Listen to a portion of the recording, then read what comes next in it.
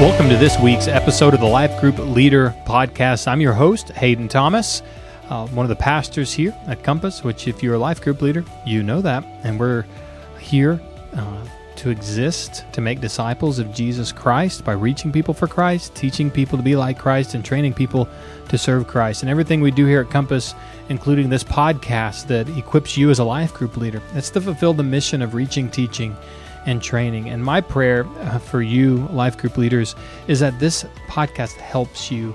And what we would love is anytime that you would have a good, helpful worldview question or a good, helpful question, anytime after the sermon, if you'd text it to us, and then we would be able to address that question in this life group leader podcast that would be able to help you. And so that's my prayer.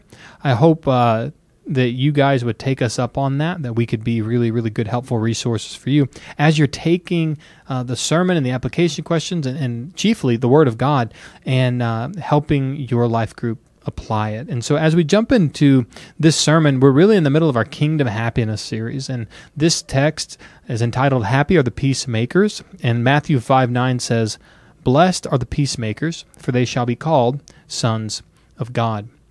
And the focus of this sermon is that genuine markers of a child of God is that they would diligently labor, even at great personal cost, to be peacemakers in every sphere of life. And that's really the context of Matthew 5:9, is that they're going to be doers of the word, as James says. They're going to be people who make peace, and I don't mean this in a philosophical sense. The Scripture doesn't mean this in a philosophical sense, or it doesn't mean that we're going to go join the Peace Corps because that's how peace is going to be made. But no, we're going to make peace from the foundation of the gospel of Jesus Christ. And those people who do that, God's truly going to look down and say, those are the sons of God.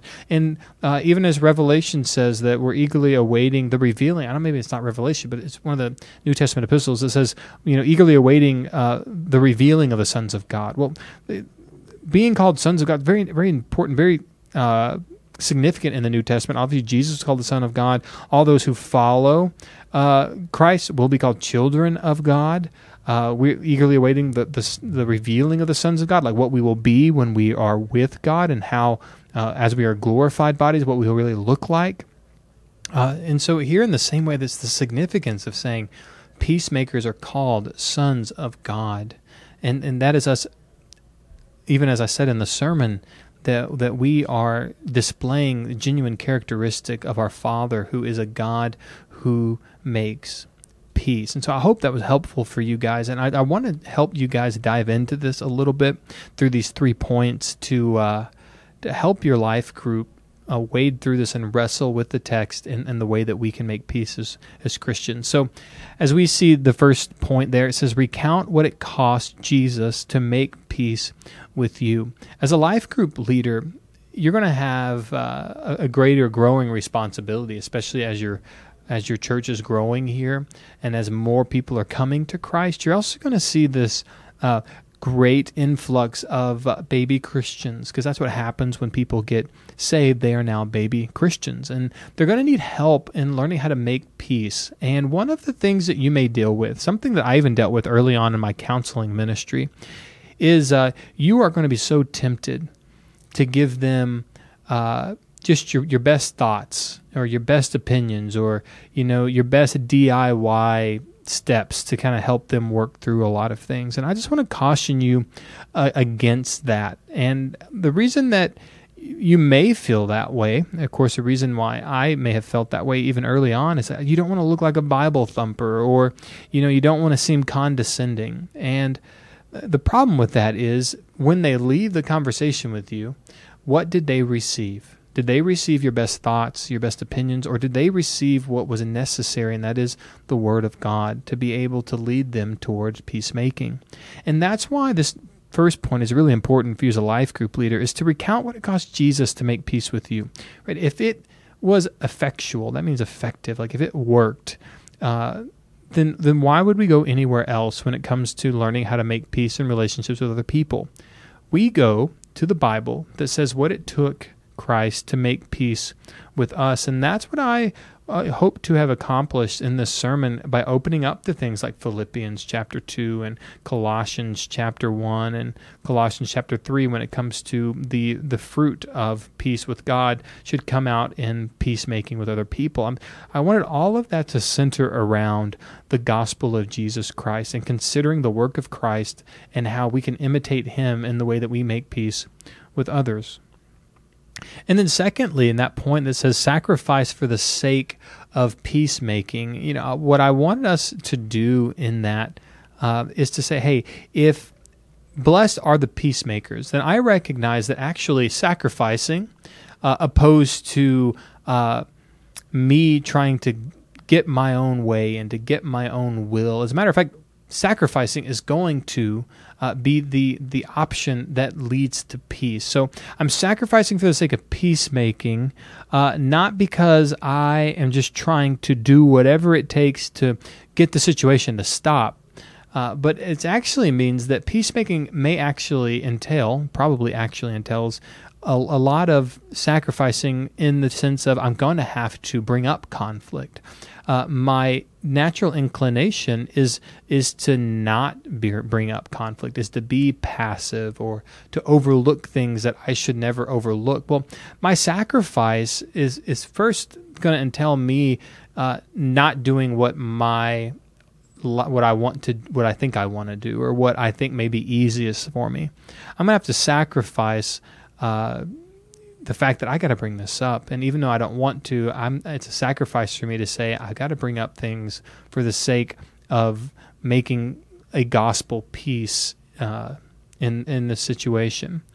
Secondly, you're going to sacrifice more than just the emotional aspects or your aspects of psychological, of saying, well, I got to make myself do this, I got to talk myself into it. But you're actually going to have to be sacrificing time, some real tangible parts of your life, like the time that you spend doing it, the amount of effort that you put into it, whether it's money because you're going to take them out to dinner, you're going to buy them some coffee, or the fact that you're sacrificing what you could be doing on other things. You could be saying, I was going to go do this with my spouse, but instead we're going to sacrifice for the sake of peacemaking. If you are mediating another situation, maybe another couple that you're sacrificing your time with your spouse to go mediate peace for the other person. But even as my sermon talked about, as I'm trying to apply this to life group leaders specific, you're going to have to teach your members of your life group that sacrifice is necessary if peace is going to be made. We're going to have to say there's desires that we have that need to be sacrificed at the altar, and if we're not going to sacrifice those at the altar of the gospel, then peace is not going to be made. Peace only happens when sacrifice is made, and that's a biblical principle, it's a gospel principle. It's also a peacemaking principle, and so we got to make sure that we're sacrificing, and we look to Christ as the great example of sacrifice for the sake of peacemaking, and then we recognize in our own lives that we too are going to have to sacrifice for the sake of peacemaking. And you if you were at the 11 o'clock, you had Ken Sandy's 4 Gs. I didn't say it at the 9, but I can bring those up here, that we need to do the 4 Gs. If we're going to sacrifice for the sake of peacemaking, we got to recognize that if we're going to play that out in our life, it is to 1, glorify God. G, glorify God. There's your first G. That everything we do has to glorify God. And is that going to take sacrifice? Absolutely. We sacrifice so much for the glory of God if we are a Christian who is growing. If we're a Christian who has genuinely turned from their sin, placed their trust in Christ, that is what a Christian is. And any Christian who has a genuine conversion, it is not just calling ourselves a Christian, but if I'm really a Christian, then the chief end of man, which is, even if you're not a Christian, this is the truth, is to glorify God. And so we have to really think about that. In my peacemaking, am I glorifying God? Or am I glorifying myself? Am I glorifying the idol of peace by trying to be a peace faker? Because I want my own peace my own way, and if I don't bring it up, that means I get to cover it up and mitigate it and keep it from festering up, knowing that it will in the future. But point being, am I saying I'm willing to give up whatever I need to do to glorify God and to keep peace? Get the log out of your own eye is the second G from Matthew 7. 1-6, and the concept is, hey, we gotta make peace, and we gotta sometimes create conflict, and judging has to happen, but it has to happen in a particular way, and that is first by getting a log out of your own eye before you get the speck out of the other person's eye. And so the recognition is to say, hey, you got a lot more wrong with you than you want to admit, and the other person probably doesn't have as much to deal with as you think they do. And I know that there's always those other people who do. I'm really bringing it up to them because they got really big problems. Well, of course they do. But you also have problems. And if you're not willing to deal with those before you go judging other people, then you're going to be dealt the same measure of judgment. And that's the warning in Matthew 7, 1-6. That are you ready to be dealt the same judgment? And you say, well, yeah, of course I am, because that person's a liar and I'm not a liar. Yeah, but are you a thief, right? Are you an adulterer? Are you a hater, which is a murderer? Like, do you covet? It's like you may think you're going to get away with it because that person does things that you don't, but like you're going to have equal judgment as you sin or as you aren't willing to fess up and to come to reconciliation in other areas in your life. You're going to be judged equally. And so just make sure that as you are judging, that you take care of the problems, that you allow God to work in you to get that log out of your eye, as you're also, and you should help other people get that speck out of their own eye. And obviously gently engage. There's a way that is not appropriate when it comes to peacemaking. It's like, our job in peacemaking is to bring things to a peaceful resolution. And that doesn't happen very often when our idea of engaging is being bombastic and being really in your face about your problems. There is a respect and a gentleness in which we should engage one another when we are bringing things up. It doesn't mean that we don't bring it up. It doesn't mean that we bring up things that are close to the problem but not the problem, right? I mean, we can't be passive about it, but we have to be gentle about it and respectful. We have to honor people. We have to esteem them. We have to count them more significant than ourselves.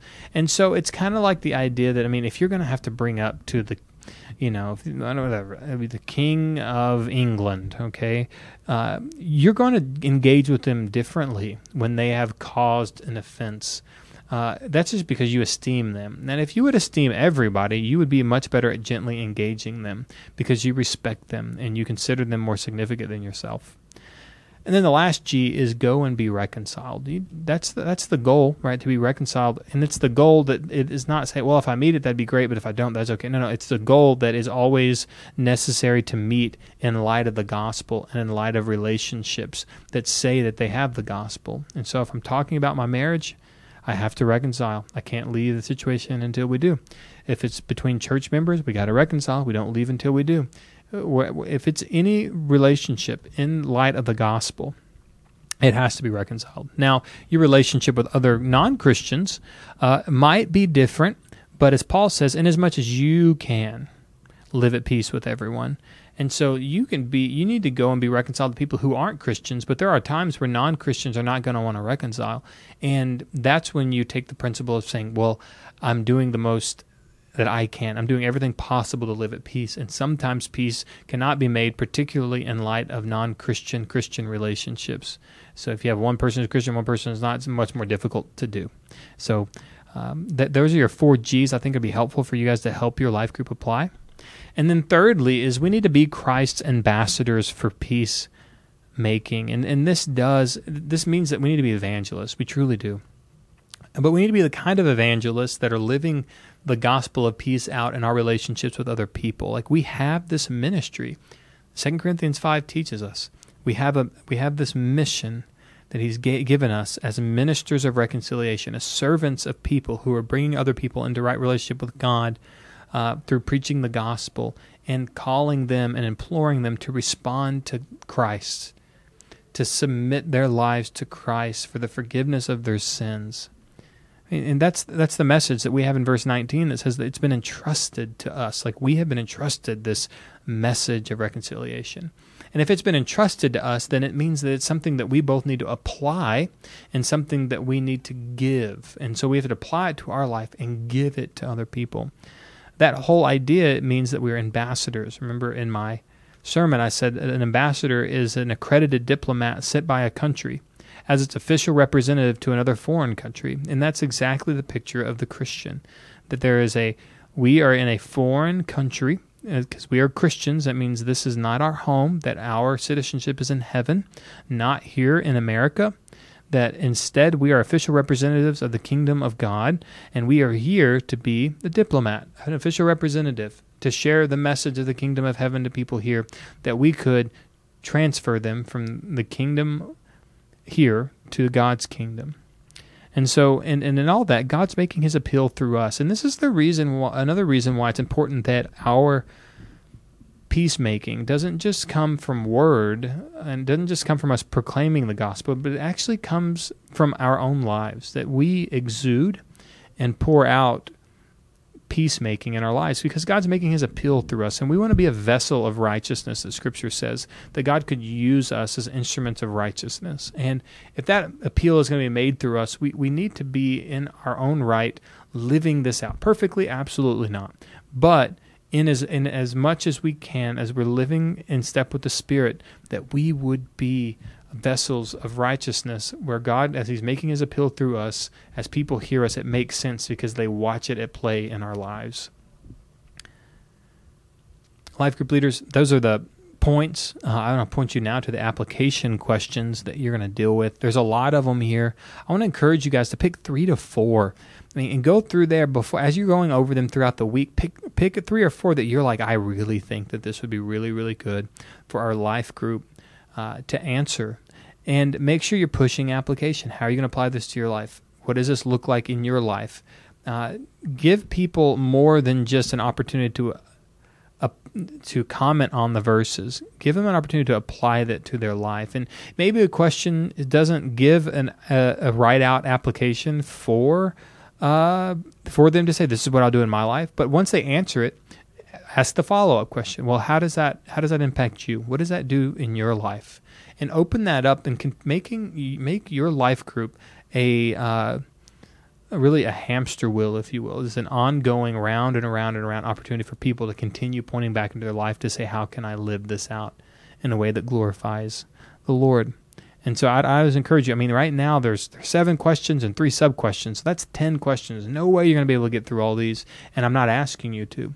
What I want you to do is make sure you pick the ones that you think are be most helpful for your group, and then lead them to live that out in their life. A couple of resources I want to encourage you guys to pick up. Peacemaking for Families, which you should have got this book at the Family Matters Conference. I think it was really, really helpful. I used some of it because I knew people would be reading it. I used some of it in the application of my sermon. I always point people back to that. And you know this, if they've gone to the Family Matters Conference and you've had them in your group, you can always point them, hey, did you read that book? Hey, did you read chapter 2? Hey, did you read chapter 12? Get yourself familiar with the book, and you can actually lead peacemaking in your group, even using that resource. Obviously, the Bible is central, but that's an extra resource that kind of helps them flush it out. And then always our Family Matters conference session on conflict is on YouTube, so you can always send them to that if they weren't there, and that gives them a little place to start and after they've listened to this sermon. All right, life groups leaders, our announcements are this. Our next training is May 21st after the 11 o'clock service, so make sure you have that on your calendar. That's just 2 weeks away, and we want you to be there. We're going to be training. We've got some really good face-to-face things we want to get done, and so I look forward to meeting with you on May 21st. We also have child dedications. Our May 14th child dedications, that's Mother's Day, is full, and so now we're pushing everyone to June 18th, Father's Day. That's when Kayla and I are going to dedicate Titus, and we want anybody who hasn't yet signed up to sign up for the June 18th dedication. Move Up Weekend for Compass kids and Compass students, and even our college age group, is Sunday, June 4th, Tuesday, June 6th, and Wednesday, June 7th. And so that's just that week of June 4th is when all of our grades will move up to their next respective small group or ministry. And so put that on your calendar. We're going to have some announcements. Some other things are going to be changing during those dates, and so we're encouraged what God's doing as He's growing our church, but those are some dates to keep in mind. And as always, Summer Kids Camp registration's open for VBS, Art, and Science, so point your life group to those dates and those times to sign up. We have some really good numbers coming in for these signups, so keep encouraging your people to sign up. And finally, we have our Student Revival D now, July 27th through the 30th.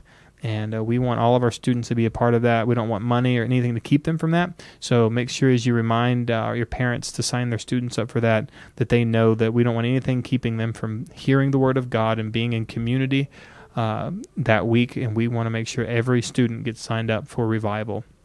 All right, life group leaders, I'm thankful for you. I love you dearly.